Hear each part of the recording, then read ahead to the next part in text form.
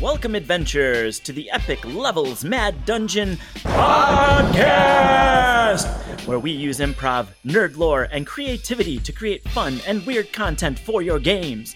I'm Steve Albertson, the most vicious and super muscular peanut M&M loving dragon warrior. And I'm Andrew, the Tiger Wizard, aka T-Wizzy, also known as Art Dorcas with the Wand of Orcus. And I'm just making it up as I go along. I'm Rob, the Warlock Rock. Let's roll! Well, welcome everyone to the Epic Levels Mad Dungeon special Old School Essentials episode. That's right. This episode is entirely dedicated to a deep dive into the old school game of fantastic adventure from Necrotic Gnome, and sponsored by Exalted Funeral. Joining us today to spill all the juicy beans, we have Gavin Norman, the creator of OSE. Welcome, Gavin. Hey, thanks for having me on. Oh, a pleasure to have you. We have Matt Kelley from Exalted Funeral. Hello. Thanks for joining us yet again, and also thank you for sponsoring this episode. We appreciate it greatly. We are also joined by the cover artist for all of the new covers that come in the recently released box sets of the game, David Hoskins. Thanks for joining us today, David. Thank you. It's great to be here. It's great to have you. And then last, but certainly not least, back on the show again, RPG painter and illustrator, as well as my personal art hero, Erol Otus. Welcome back to the show. Thank you very much. It's good to be here. All right. Well, here we all are. Steve, why don't you go ahead and launch us in to some of our OSE questions? All right, I want to start this thing off by just a basic introduction from Gavin. Can you just tell us how OSE came about and how you came to work with Matt, Erol, and David? Like two-parter. So OSE came about, I'd been playing BX and similar games for many years. And there was, I was in a lot of kind of RPG communities on Google Plus at the time. And there was a lot of discussion about like usability in games, like, especially in terms of like the layout and editing, how to, fit things on individual pages and like side-by-side spreads for usability, rather than having to like jump around and flip through all the pages in a book to find something, having everything you need in one place. And I just got really into this idea and kind of noticed when I was using the BX books, like, oh yeah, okay, this could be better organized, this could be placed here, and then thought, okay, I'll try making an edit of the rules to see what I can come up with. And from there, I just kind of started sharing kind of screenshots and things of what I was doing, and people were really into it. So from there, I developed it into a whole game. So that's the focus on kind of reproducing the BX rules very closely, but in a much more like modern design style of how the information is presented.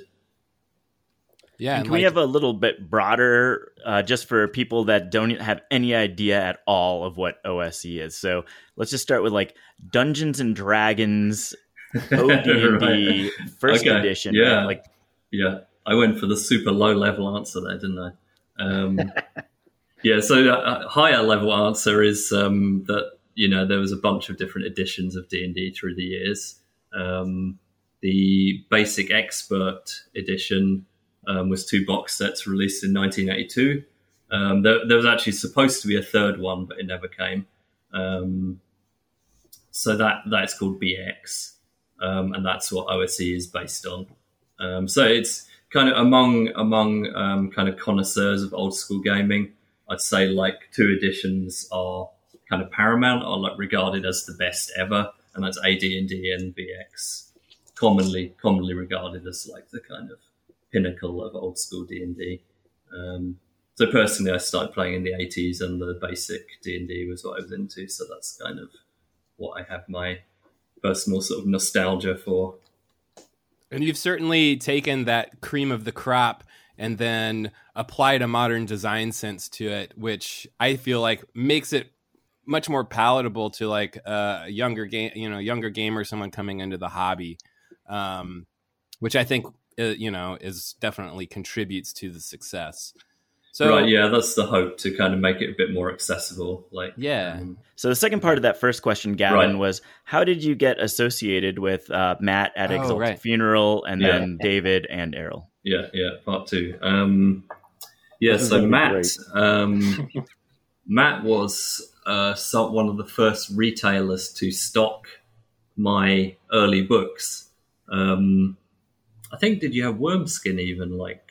Yeah, we did. Yeah. So like pre OSE, I was just kind of exploring, like, getting books into retail, and somehow, I can't remember how we first got in contact, but Matt was running Exalted Funeral, an online retailer, and somehow we got in touch, and I remember shipping over to him like some two like huge like yard cube kind of boxes full of books and t-shirts and things. So he was one of the first people to stock my books.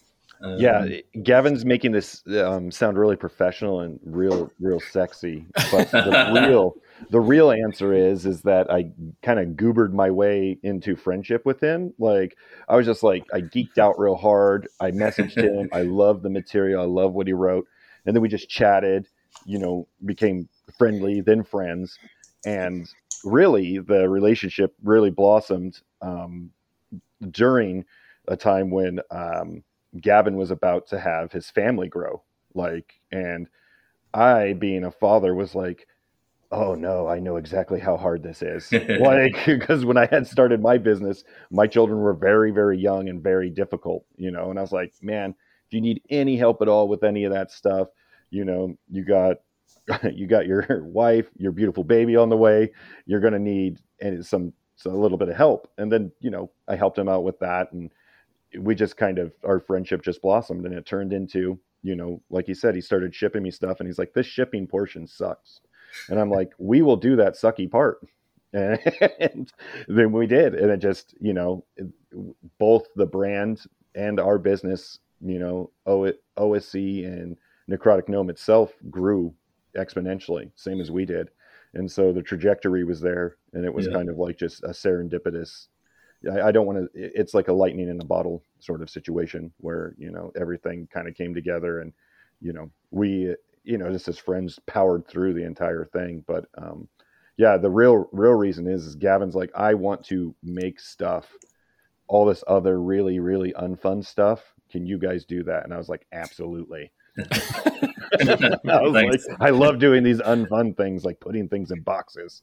That's great. And then how did David get involved? That was my fault too. I forced him to help. I was getting gas. I was on vacation, and I was just getting ready for vacation. And Matt texted me like, "Hey, do you want to do these covers?" I was like, yeah. There's a lot of demystifying that's happening here. We should have got together and made this sound much cooler. But what about you, Erol? How'd you get roped into it? If I remember correctly, Gavin emailed me. Amazing the way those things work. We talked a little. He gave me a good amount of lead time. He was patient and got back to me, I think, like with a year in between almost the initial email. And then it was a go. Oh, yeah, I remember that. That was, again, I'm going to demystify things here. Sorry, Gavin. But me and Gavin were nerding out so hard. He was like, I've been talking to Erol. And I'm like, oh, my God, really? He's like, yeah, but it's going to be so long. I was like, we should just wait. So when he says he gave you the lead time, we were like, we'll wait, whatever. We'll do whatever. We'll just hold on. So we were so pumped. I distinctly remember those conversations where we were like, oh, a legend. We're going to get to have a legend on it. We geeked out super hard. Especially because it was, kind of coincidentally, but the Kickstarter for the box sets was in 2022, which was 40 years from the original release of the BX game. So we were like, come on, if we can coincide that with having Erol do the cover art, like that would just be amazing. So that's that was cool, really great. And that was Gavin's idea too, to have he sent me several text ideas, and that was one of them. This thing looming over combatants, and that was inspiring. Demon Arena, I call it. The Demon Arena. I don't really know if it's officially called that, but it's very cool. So we have a ton of questions, and we want to ask as many of them as we possibly can. Unfortunately, there are time constraints on everything. So I figured an orderly Dungeons and Dragons approach would be the best. So I'm going to ask each of you if you would roll for initiative. And then what's going to happen is I'm going to take those dice rolls, and then I will ask you questions in the order that you have established your turns. Are we using group initiative or an individual initiative? Oh man, such a great question. Individual initiative, but gotcha. casters are still going last. Yeah, I think we should go around and establish intent first, and then get the actual questions. Any retreats from melee? Yeah, I'm retreating. All right. Okay. Whoa, 19. Whoa. All right, Gavin, slow down. Gavin, 19. Erol, what do you get? 10. 10. Right. David? 14. All right. And 14. Matt? And just like any game I play, a 3. Excellent. Yeah, this is very indicative of how I roll. Like, this is a very... If you guys play a game with me, you'll see how bad the rolls are. It's the unluckiest player. So after GaryCon, we went to the memorial. There's some pictures of it on Instagram, and it's kind of like a thing. You go there and you roll a d20 on the little brick. I rolled a 2, and then Steve casually rolls up and drops a nat 20 on that thing. I have the Gary afterlife blessing, perhaps, for a brief moment. All right. So, Gavin, we just asked you a question, but we're going to ask you another one because you won the initiative. Congratulations. You had your surprise round or whatever, and now... 2 attacks in a row. Again. All right. So, we're talking about OSE, and I understand that when you're running this game or when you're playing this game, like when you're playing your own game, sometimes you might fudge some rules a little bit. Do you have a house rule or a ruling that is different from how it's written in the books that you've written? Definitely. Okay, that's what we're interested in. A house rule that is different from the rules as written in your own rule set. Yeah, one thing I do is I quite often use a kind of death's door rule. Just as I don't know, obviously old school D&D, especially BX, is very deadly. Like, players have low hit points. Yeah. You could start the game with 1 hit point, quite conceivable. It's easy to die from 1 hit. So often I'll add a little rule that, if you go to 0 hit points, you can survive for a few rounds. There's a 2 in 6 chance of death each round or something like that. And if someone saves you before that comes up, does magical healing on you or something, then you're okay. But you lose 1 point from a random ability score. So that's like a sort of scarring kind of thing. So I'll often use a rule like that, just to kind of slightly increase survivability a bit. Because, otherwise, I've had campaigns without a rule like that. And, I guess I run quite deadly games generally. I've had sessions where players have got through multiple characters because they've kept dying in combat. So yeah, for me, it's nice to kind of leaven that a little bit. So that's one kind of common house rule I use that comes to mind. Do the rest of you, would you be grateful for that kind of reprieve? Were your character on death's doorstep, or hell no, just write another one? I love the murder, personally. You love the murder? I love character death. Yeah, so murder or survivability, David? If he dies, he dies. If he dies, he dies. Erol?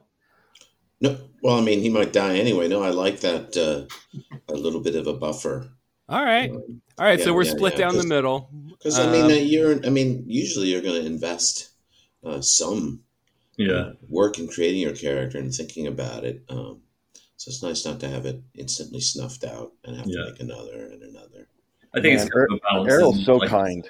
He's so kind because me, when I run a game, I'm like, here are my friends. I can't wait to punish them. Mm-hmm. Like they've annoyed me for years now, and I've played with them for years. And guess what, guys? I hope you invested in these characters because you're playing an old school game. This is what it was like. I ran 2 different OSE games at GaryCon this year, and I think I had 2 out of something like 6 to 8 players survive both of those games. OSE can be, and they were 4th level players, but can be. Steve, it deadly. sounds like your vote is for death. I do like the idea of a scarring, though. I think that's really cool because then it adds flavor, and I am a big fan of flavor like that. Ooh, yeah, that's nice. Which is cool. It's different at con game too, you know. Yeah, that's true.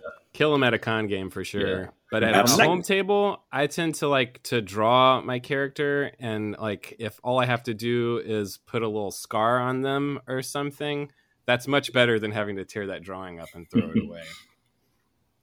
Okay, next in our initiative is David Hoskins. For my question to you is, your art has a pretty good influence on how people might be playing the game or how they're doing it. It is on the covers. It's also in several of the adventures for it too.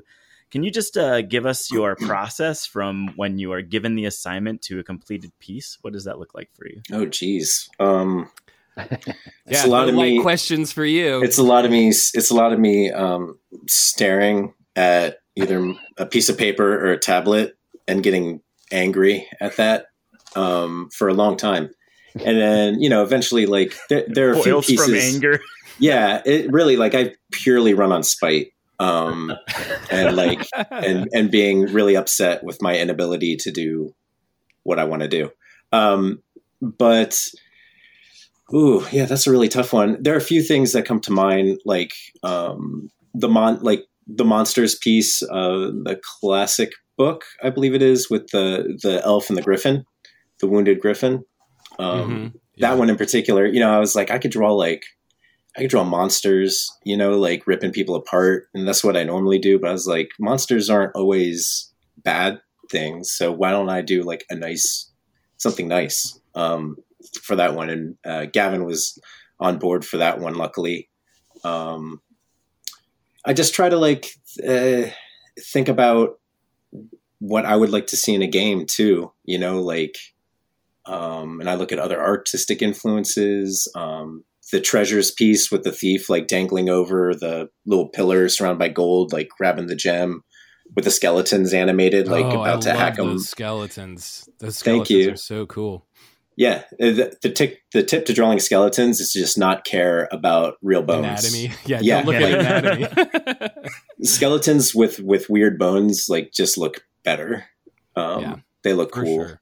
But just try to get the essence of something that is either exciting or evocative in some way, like the adventures has like the guy about to fall into the pit, his buddy's catching him. The characters is kind of like I think at the time, I was looking at some like Capcom art, I'm a big Street Fighter head. So the characters kind of striking the pose with the smoke and stuff in the background. Same thing with the advanced cover. That one I wanted to be a little more whimsical, and I wanted to highlight the classes that aren't in the core book. So you've got the illusionist, the knight, and the bard. And then that one I was looking at, I was thinking more of, again, kind of back to video games, that one with the old box cover art. So you've got the illusionist quite big and her cloak wraps around, and the knight is in the middle with his horse, and the setting sun is behind his blade, and the bard is kind of wrapped up in the cloak. It's not necessarily a set illustration of people standing around in a actual plane, It's kind of has almost a collage-y look to it. Yeah, it feels very layered. It has layers of characters. Yeah. And I will point out that on that piece in particular, I drew like the best dwarf I've ever like, and he's looks so good, and he's playing a lute and everything. And Gavin's like, okay, so what's this guy supposed to be? And I was like, well, it's like, it's a dwarf, and he's like, it's, I don't know. Like, I wasn't thinking, I was like, it's like a warrior. And he's like, well, dwarves can't be bards. And I'm like, well, Tolkien's dwarves carried harps and instruments. And like, so I was really pushing for that dwarf, but he didn't let me have it. But I like the new guy too. Like the new bard with kind of the old, like hard Prince Valiant bangs. And he's got kind of a scarred up face, and he's playing So that you drew the best dwarf that's ever been drawn ever. But unfortunately, no one has ever seen it. Is that what we're hearing? I'll send it to you. Okay. Go ahead and send it to Erol as well, because he's next in the initiative, and I wanted to ask him, Erol, what's the best dwarf you've ever drawn? Man, we prep these questions hard. No, it wasn't the best one, but he was in a good picture. There was a playing aid that was like a cutaway on one of those monochromatic TSR products. And you kind of see different levels of the dungeon. And there's a few adventures advancing on knolls, and there's a whole other stuff. There's a dwarf in that. And he's really not at all the best, but he's in a good picture. Okay. But that's one that sticks with you the most? Like, that's the dwarf? Well, just when you said dwarf, I thought of him. Yeah. All right, so this is what we're going to do when this episode comes out in the show notes. You'll be able to see all of the best dwarves that have ever been drawn. And then I encourage all of our listeners who like to draw, send us your best dwarf drawing. We'd love to share them on our social media. Yeah, so I'd say we could have a contest right now. Everyone send in their best dwarf drawing. Whoever wins gets a t-shirt. All right, and don't worry, David, I've got your t-shirt size already, so I know that you've got the best dwarf drawing. Yeah, we got some ringers in here right now. The best dwarves are GW dwarves, and I know that might be heresy to say. With a mohawk? Give me a mohawk dwarf for sure. Yeah. And chunky armor. Erol, I have a real question for you. I mean, that's a real question. I love hearing about things that you've drawn in the past or that you're planning to draw in the future. But the question I wanted to ask you, we saw you at GaryCon briefly, in between you running from signings to going to run games. So, it might be kind of putting you on the spot to ask if you were running Old School Essentials at GaryCon. But even if you weren't, tell us a little bit about what you've been running or playing lately. I know you like to run more than play. Well, I like both, but I seem to have a little bit more opportunity to run games, especially at cons. And I was running, sort of. Oh, I see. I was running first edition AD&D. Close enough. Yeah, and I had the main focus of this was the interesting characters, more like creatures that the players were playing. I had one guy. They were a dwarf. Not a dwarf. Got me thinking about dwarves. The best drawn dwarf. Yeah, it was a troll with a magic beard. Ooh. And and one was a water elemental. One was an ogre magi. One was a grell. Ooh, a grell.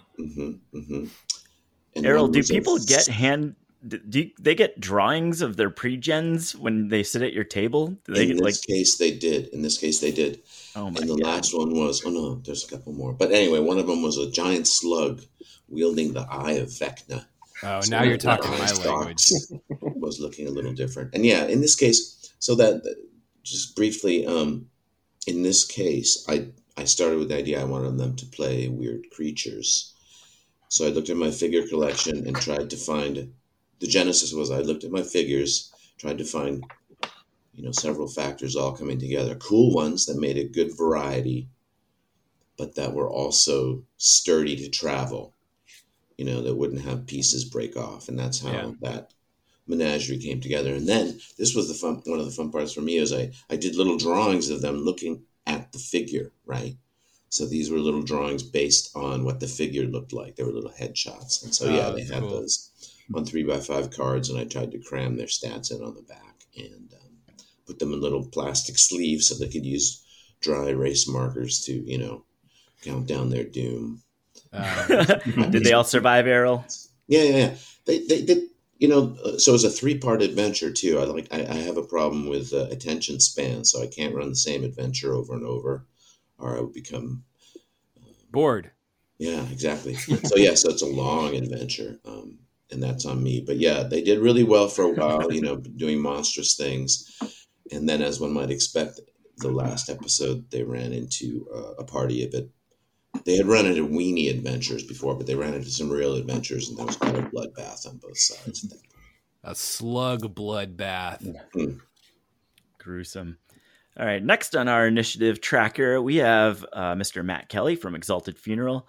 Matt, I wanted to talk to you about the success of OSE and how popular it's become. And you're right on the front lines of seeing actual numbers. Can you talk to me about why you think it's become so successful and so popular in the minds of our community? Well, there's a really simple answer to that, and a really, really, really long. Can we get a middle somewhere of the in the road? Yeah. So the easiest way is to say it's really, really good.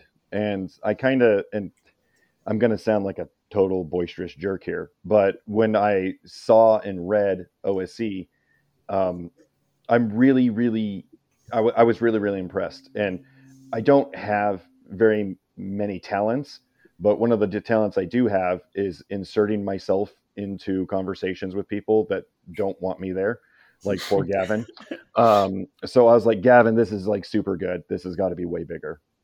I told Gavin, we're thinking too small on this. And he's like, who are you? You're just a guy that's buying the books for me. Can you just buy more books? And so I forced my way into OSE and the life of it. But I just recognized the game. It was really, really good. And it's something that the old school gaming community didn't have, which was, one, the crowd was really unified behind it. A lot of people that played it liked it. Easy.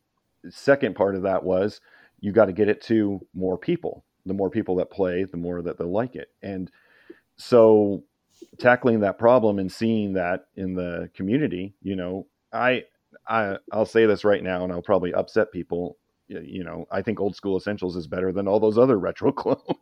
Ooh, easily. Sick burn, other retro clones. Yeah, come and get me. Come at me. Matt at exaltedfuneral.com. Email me. But I believed in it 100% and 110%. And when I saw how good it was, it's just more about getting people to play. The hardest part about gaming is the real challenge that we all have is actually getting together to play the games we want to play. Yeah. And so that's comes down to us as the co-publisher and distributor of the titles. I wanted Old School Essentials to be in every single person who played games hands. You played 5th edition, try this. You played, anything else, any game, whether it was a huge game, small game, try it, give it a shot, try these adventures. And I think the success in it is really just the very basic, it's really good. And once the crowd sees that, and once you actually get to see it, get to play it, it's an incredible experience. It gives you all the feel goods that you have about playing the game, but with modern design, modern execution, you get to be a part of that. There's the third party success of it. Gavin graciously opened up the game to be able to be designed for tons and tons of third party developers too. And so the crowd gets to do what they do best, and that's create really, really cool things and make really cool things with it. There's nothing worse than stifling the fans, stifling the people who like it. So, here I am blabbering. Do you guys want me to keep going? I could keep. I could keep saying how really, really delicious OSE is and how really, really good it is. But that's. I'll add to this that the reason I like using it is it's so laid out so well. It's easy to put adventures together. It doesn't take a ton of time. And now the new box set has the separate books, which when I was running it even at GaryCon, I could have the books around, passing it off to different people that are playing the advanced version that have assassins or Right. druid spells. Like, it's easy to pass that around. Yeah, But, playing games is hard. This might be a crazy statistic, but like almost every time I play a game, almost has at least half of the people playing are new people who have never played. Because again, I force my way into conversations, and I'm like, "Hey, friend, would you just like to play? Have you ever heard of D&D? Now, have you ever heard of Old School Essentials?" They're like, "What are you even talking about?" And I'm like, "Come on down. Let's come to my house and drink some adult beverages together, and I'll make you play pretend as an adult." They're like, "This is awesome." But, when you get with these other games, it's like filling out tax forms. Literally, the worst part of the thing is trying to teach people, like, they come from a board game world where everything's cut and dry, easy. They pick it up, they open it. If I have to, like, get them to fill out down. Yeah, they're like, "Oh my gosh, this is like," it is. It's like tax forms to them. But OSE is not like that. It's clean, it's easy, it's quick, and it's respectful of the source material that it's like inspired from, and it's respectful of the history, but it just makes it so easy. And I think that's why the crowd responds, because, as it's just difficult to get people together. But again, the very basis is it's really good. And I recognized how good it was. And I was like, we gotta make this way bigger. And I told Gavin that for like a year, and he was like, "God, stop messaging me. What is this about? Just buy more." Who are you? Yeah, who are you? Why, Matt? What? Why are you doing this? What is happening to me? Yeah. Well, Matt, that was the last initiative of this first round of combat, and I will have to say that I feel like your answer delivered a mighty blow to whatever creature it is that we are fighting. But we're back to the top of the round, back to the top of the initiative. And that's you, Gavin. And I wanted to talk to you a little bit about the Dolmen Wood. Uh-huh. So, well, as publisher, I got to interject here. No, I'm just kidding. This is top secret. Top secret. Well, so the way that I understand it, and correct me if I'm wrong, the Dolmen Wood is a campaign setting that you've created for OSE. And we've seen a couple of things, Winter's Daughter, right? Mm-hmm. And I believe there's one other one that I haven't read yet. So apologies for being not very well read. There's an older adventure called The Weird That Befell Drigboln, which is... okay, well, I haven't read that one either. Well, can you just tell us a little bit about Dolmenwood and what the setting is all about, how it came to be, what you like about it, what you hate about it? Yeah, I mean, so Dolmenwood is primarily a campaign setting based on English kind of folklore, fairy tales. Also, just, as you can probably tell, I'm English. Really? Surprising. Just the kind of background, like culture absorbed from growing up in that country, which obviously, is a different kind of cultural background to someone growing up in the US. And just kind of almost like a kind of pre-D&D take on fantasy in a way. So like going back, a lot of D&D is based on obviously the kind of pulp sword and sorcery stuff from like 30s, 40s. So going back before that to almost like kind of late Victorian kind of influences as well. And seeing like if you take those kind of influences along with like traditional fairy tales and make a D&D setting out of that, what do you come out with? So like, I mean, a bit about the setting itself. Obviously, the name implies that it's a forest, which is correct.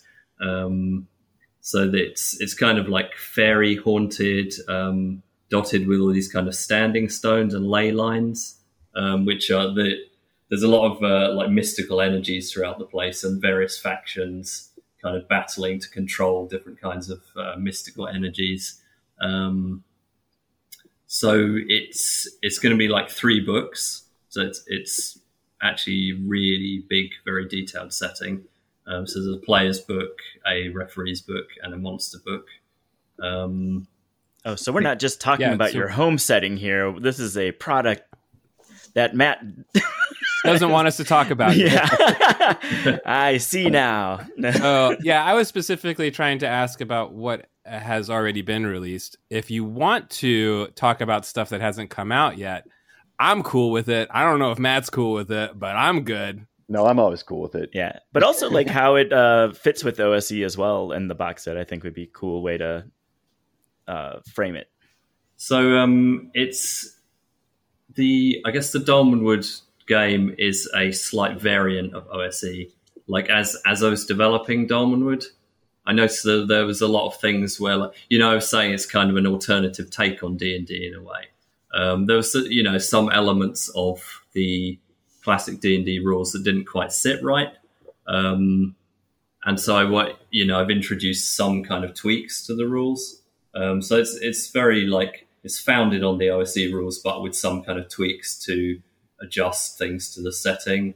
Which you also tell people to do in the beginning of the book.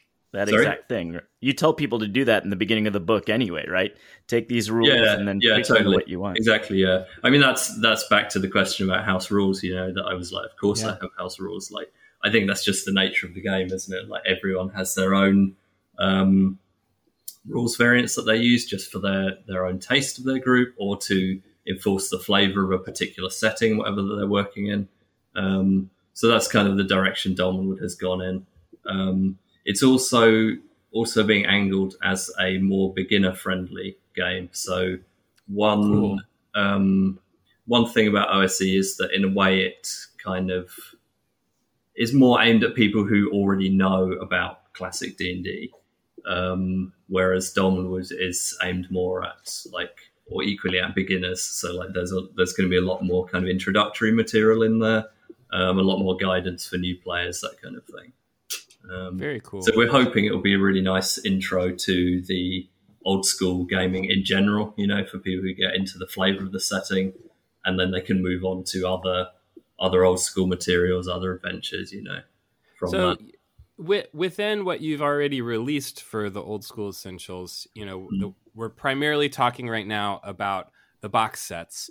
But in addition to the box sets, there are a bunch of very beautiful sort of adventure modules, right? The Incandescent Grottos, the Plangent Mage, which is one that David did illustrations throughout, which were beautiful, and several others. Do you consider those to be, maybe part of the Dolmenwood setting, or those are just they're unrelated. Unrelated. I mean, you could kind of place them in Dolmenwood if you wanted to. I know some people have, but they're intended to be more like generic D&D adventures that you can place in any setting.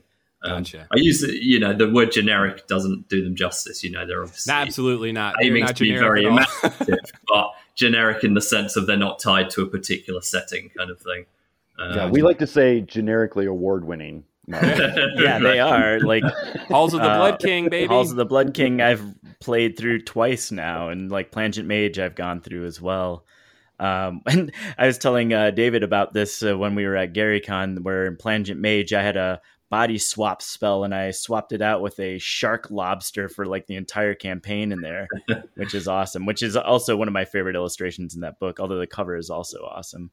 But in initiative, we're back to David. So David, can you just tell me what your favorite piece is for the box set? What sticks with you the most? This is great. Probably the one that gave me the least amount of trouble, and the one that it's all over the place, is the enchanter, the wizard with the sword. I definitely spent a while on it, but it's the one that it didn't change very much from its initial, idea, conception. I think I tried to goad you into changing it too. I think you try to get me to for the shirt to have the sword break. Yeah. Almost like the Batchkey Lord of the Rings. Yeah, Shards of cover. It was a bad call. I shouldn't have said anything. Well, no, we actually tried it. We messed with it, and we had the sword break the border, but it went because the angle of it, the perspective coming at the viewer, created this big white at the base of the shirt, and it just didn't look right. So I'd have to draw a lot more flame and electricity and magic and stuff popping off, and And I was like, why not just do that? Why not just draw for like 8 more hours on it? Because it had 8 more. Jeez. You think I'm fast. I guess so slow. There's a blacklight version of that too, right? There is. And that was a lot of fun to do. Paul from The Headlight printed that one. I was talking with Andrew, the same guy who did like Jim Rugg's second wave of blacklight posters. I'm a big fan. And he's super cool to work with. And I just found out, like, I just kind of put 2 and 2 together. Yeah, there it is. That Paul also used to have, I don't know if he still does it, but he has like I talked to him and his, I think his partner Cheryl, like 10 years ago or something, he did something called Hidden Fortress, I think, which was an underground like comics publisher. So that's Paul from Headlight. And it just clicked on me the other day. But no, like that shirt, or that piece with the blacklight poster turned out great, and the response to it has been really good. I mean, I was like, someone must have sent out an email or something the first day of GaryCon, because I saw so many people wearing that shirt, and it I was just so humbled and confused and like wow. I stopped the guy at one point when I was walking with you, and I was like, saw that guy wearing the shirt, and I'm like, hey man, this guy drew that shirt. And then he stopped and made you sign it right there. It's weird. That was weird. I mean, that was weird, but I mean, even getting to play at your table where like, you're like, oh, here are all the books. Like, you guys, oh, you're this class, here's the character book. And I'm like, this is like, I drew this, and like, we're playing with it. And it's still like to this day, just like, it flips me out, man. It's really laying weird. Those books out to you. When I get a message over Slack, because like I work with Exalted Funeral now. I do art direction and some creative stuff. But getting a message from Kristen being like, "Oh hey, Erol asked for your blacklight poster. He really likes it." I was like, "Wow, I've got Erol's work all over my place, like tons of books." So that was awesome too. So once again, Erol, you are once again following David in initiative order, and I feel like I have no option other than to just ask you straight up: do you like the Enchanter poster? Yeah. Okay, great. Good answer. All right. So David was just talking about how interesting and cool it was to be able to be around a table playing with artwork that he's created. You have created so much artwork, over the years for the industry. Maybe you could speak a little bit about how that experience has been for you, seeing your artwork sort of transmuted from, something that you created for, your work several years ago, to seeing it become kind of iconic, to then, maybe seeing people wearing T-shirts with your art, or, carrying around old issues of Dragon magazine with your work on it. Like, how's that experience been with you, seeing your work in gaming around the table? I've seen people cosplay as Erol Otus pieces. Really? Yeah, like on the basic box, like the wizard lady. Really? Thing. Yeah, no, that's cool. I'm not really sure what the answer to that is, Andrew. I mean, it's neat, obviously. Yeah, I'm. Can you ask me another question? Sure. You have another one? I'm not feeling it, man. Okay. Well, Erol, why don't we talk about the piece you did for the OSE box set and start there? So what was your influence, or your where'd you start? Where'd you end up? What was your assignment?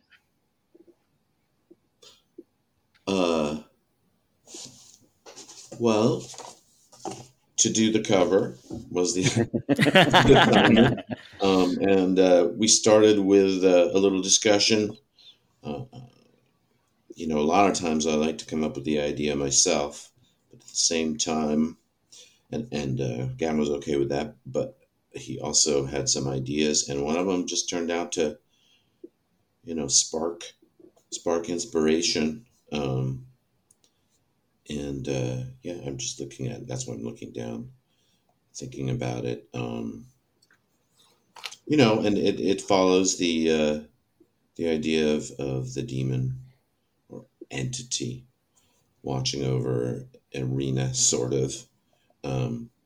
But this was really about that plus colors and this kind of idea that it's coming out of maybe another dimension, but it's, you know, and that is sort of the star flames, the flame showing a star field behind him mingled with that red. I just really like that. It's that red really pops on those covers, or on the box cover, really nicely. And we've talked a little bit with you about this on the Song of the Shriek Frap episode, when we talked about your process in picking out the colors.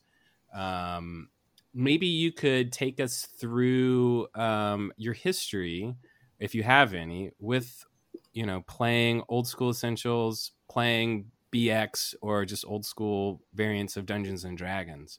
And honestly, I really just want to go back to asking you more about the slug from your other game. Like, that's the thing that I'm really interested about. But we wrote down these questions. You know, I feel like I should ask you them. So Sure. Could you tell us a little bit about your history playing and running old school D&D?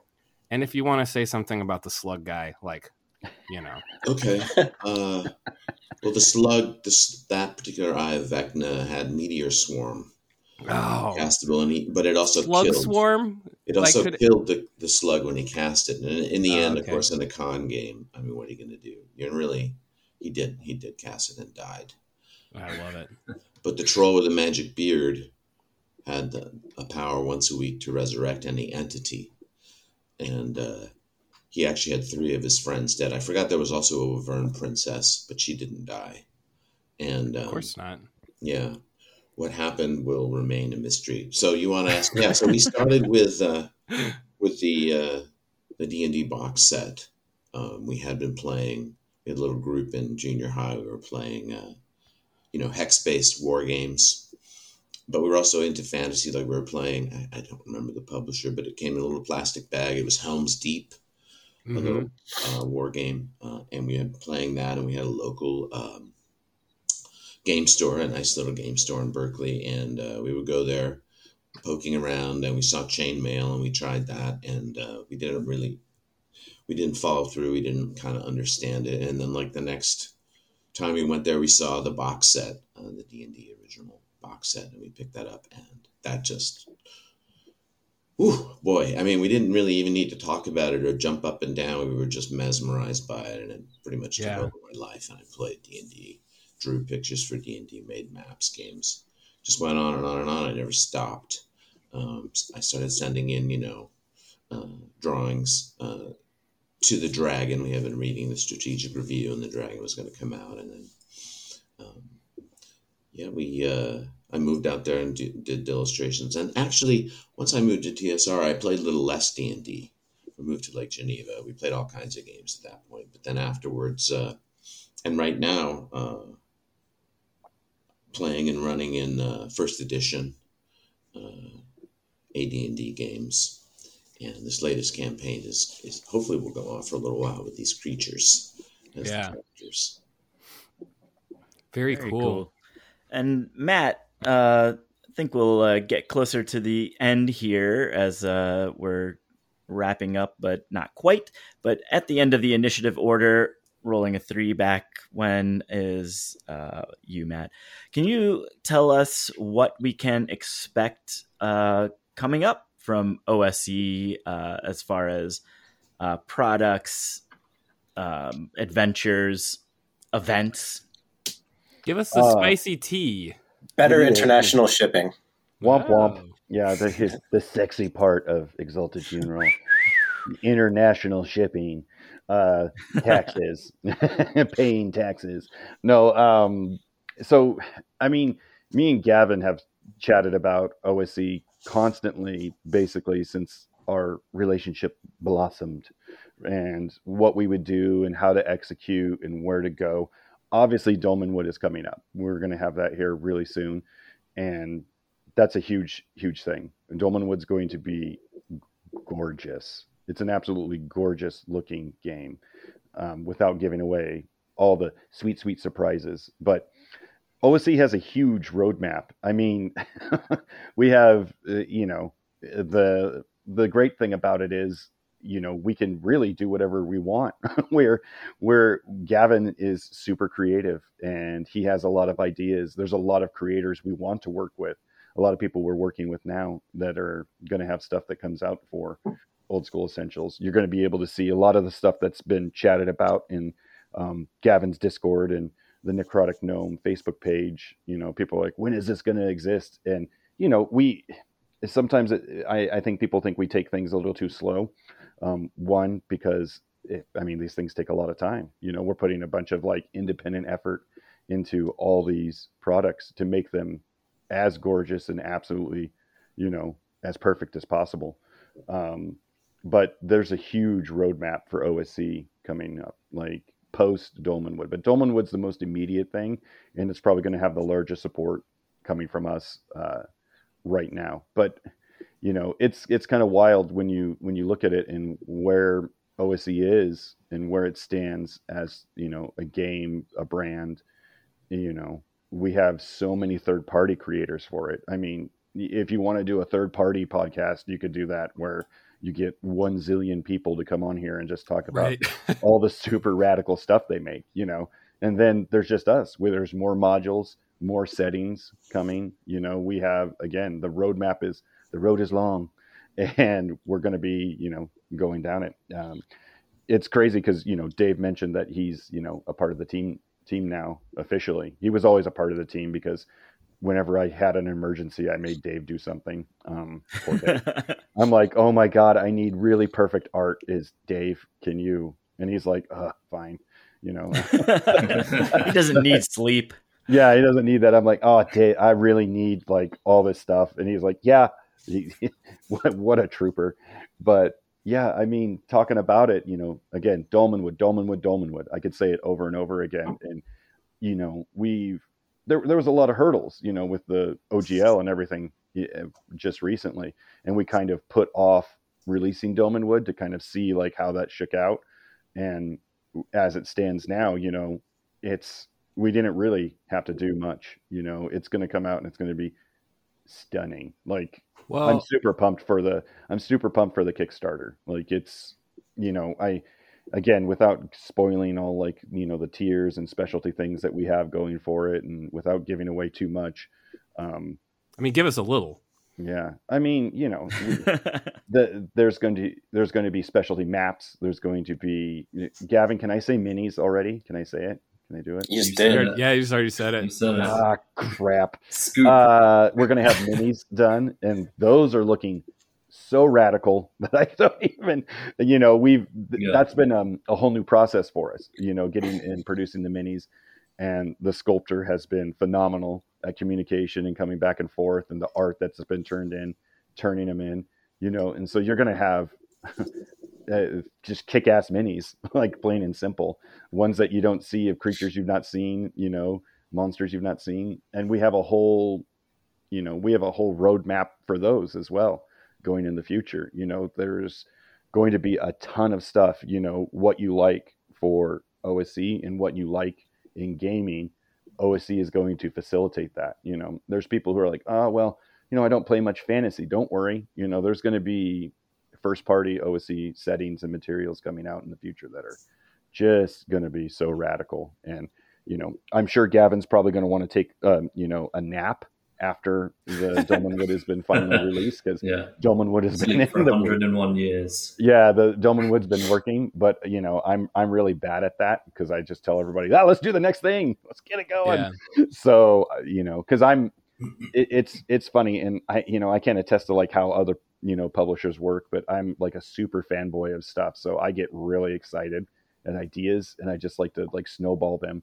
I always make fun because like I kind of like torpedo some of these situations. They're like, yeah, we should make this really small, and I'm like, wrong.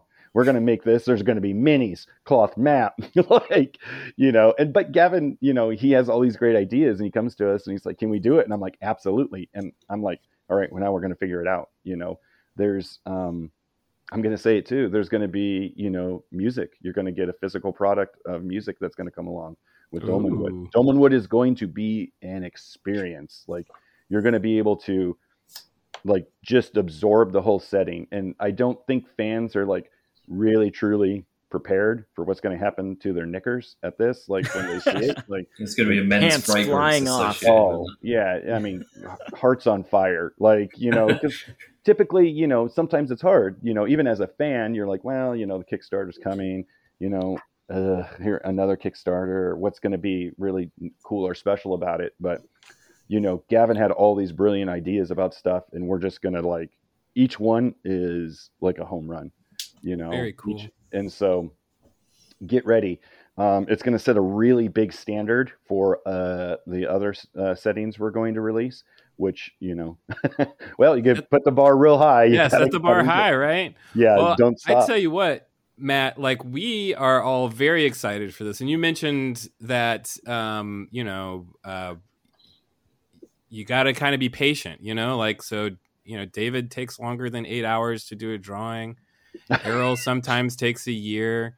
Gavin, I don't know how many millions of hours you've put into all of this, but the result that we're all getting to enjoy right now and that our patience will allow us to enjoy in the future for Dolmenwood is going to be worth the wait. So very excited, and we will be patiently waiting for the next thing to be coming along. I want to thank everybody for joining us today for this Exalted Funeral sponsored exclusive encounter. The OSE box sets are available on Exalted Funeral right now. It's exaltedfuneral.com. And before we get out of here, let's just go down the initiative track one more time. And I'd like to let all of our listeners know where they can find each of you. Can I amend that too, Andrew? And say, absolutely. Can you just say your favorite thing about the OSE box set, whether you had something to do with it or not, and also where people could find you? Yeah, so like your socials, your home telephone number, if you want to share your social security, whatever, all of that stuff. The stuff you want people to know about you. Yeah. No, that's all right, Gavin, you're up first. One thing that you love about this game that you created, and where people can follow, sign up to be notified, and stay on the pulse with what you've got coming up next. The notification link, necroticgnome.com. Thing I love about the box sets, it feels like the kind of perfected evolution of OSE. Like there've been different versions before, but this new box set is like pristine in every sense. And Gavin, where do you think you have your like most fingerprint? Like, where's the most Gavin part of OSE? All of it. Yeah, I mean, I guess just this super nerdy anal attention to information presentation. The layout. yeah, the layout. Yeah, the layout. Very cool. Let's move down the initiative order. David, you're up next. Where can people find and follow you? And also your favorite thing about the OSE box sets? Basically, David Hoskins is my handle on pretty much everything. DavidHoskins.com, Instagram, Twitter. My favorite thing about the box sets is all the art that isn't mine, because there's so much good stuff in there, and I'm just like, oh my god, like just every booklet you flip through, I have to see my art like next to that, and it's still like a little mind-boggling because there's just so many good artists in there. You want to shout out a few interior artists? I'm putting you on the spot too much? Yeah, no. Like Sam Amelli, big fan of him. He shows up a little bit. Matt Ray. I'd really like Matt Ray's stuff. Matt Ray is in a lot of it as well. I'll shout out Diogo Nogueira. Oh, yep. Yeah, Diogo. Nogueira. Yeah, Diogo is also great. Stefan Pogue. Yeah. Peter Mullen. God, like the list just goes on and on. There's one right now too that I'm thinking of that I'm just like, Frank I think it's Frankie Bonebreak or something is his handle. Frank and stuff. Scacalossi. Yeah. Oh man. I have Yeah. no Frank's, idea if that's the pronunciation, but right. Yeah. Yeah. But Frank's stuff is out of this world too. And then you got box set covers by Peter Mullen and Erol. And it's like, it's just home runs all around visually. Very Let's cool. go to you, Erol. What's your favorite bit of the box sets, and where can people find you and your art? Well, I just have Facebook. That's it. So now the box set, I have it right here. I'm touching it, and I am liking the texture. Feels good, doesn't it? I agree with that The too. exterior of the box, it's kind of like this satiny. It's like a robe. I'm gonna go touch mine too. We should be touching it right now. Yeah, and that is what I would say. I'm experiencing it now, and although it might not be the only most favorite thing, it's occupying my senses. It smells really good too when you crack this box open. Well, I cracked it open a while ago. It's lost that, but yeah, I love this texture. I love that smell of like fresh book, like in cards. You know, like if you like crack a pack of Magic cards or something, or like crack a pack when you open up like a new book. Yeah, that ink. And Matt, let's get to you. Where can we find all the Exalted Funeral good stuff? And, if we want Matt's personal hidden Twitter, maybe he'll tell us about it. Yeah, where can all of the other retro clone creators lodge their complaints? You can do that at SeanMcCoy@gmail.com. No, I'm kidding. I love you, Sean, when you hear this. No, you can reach me at basically it's all Exalted Funeral, like Twitter, Facebook, everyone on the carrier pigeon, they'll get to me sometime. So it's a pretty easy one. Just Exalted Funeral at any favorite social space you have, you could find us there. And my favorite thing about the box sets, and this is going to sound super sentimental and weepy, is friendships. Man, it's a culmination of like all this work with my friends and other people in the industry who are now friends, like just people that were on the periphery of like all this. And I get to work with them and make really, really cool stuff, like make super excellent products. It's like a really amazing thing, at the end of the day. And so, the box sets and OSE in general has really, really, it's given me tons and tons of people that are like now lifelong friends, like we're going to be homies forever. It's like, it's like your adventuring party. You're together forever. Unless I'm running the game, then I just kill you, I guess. Sorry. But if anybody else is running the adventure, it's a lot more fun. We're going to get all four of you back every week at the same time forever to run some OSE games together. Is that what's happening now? Yeah. Oh, everybody's giving me thumbs up. So I guess let me tell you, I would love this happen. group. All right, Steve. But let me add on to just what Matt was saying with Exalted Funeral as a company as well is almost more than just a company. They're a big part of the community, and everything that Matt's talking about with community is you could go to the Exalted Funeral Discord. And there's a awful lot of people in there playing games, finding games. And honestly, with us with Epic Levels, not to get too emotionally involved in that same thing, we've made a lot of friends through like Exalted Funeral people. We just had Levi Combs from Planet X Games on here, hanging out with David at GaryCon, things like this. So, big ups to Exalted Funeral and people coming in for, you should also dive into this world too. So with that, I just want to say thank you all again for being on here. You're all welcome back on the show as often as you can. Although, Matt Kelley, go and check out our episode with him. Very Prince heavy and undead, and Erol's episode where me and Erol share our love of the band Goldfrapp. And we'll see all of you next time. Thank you.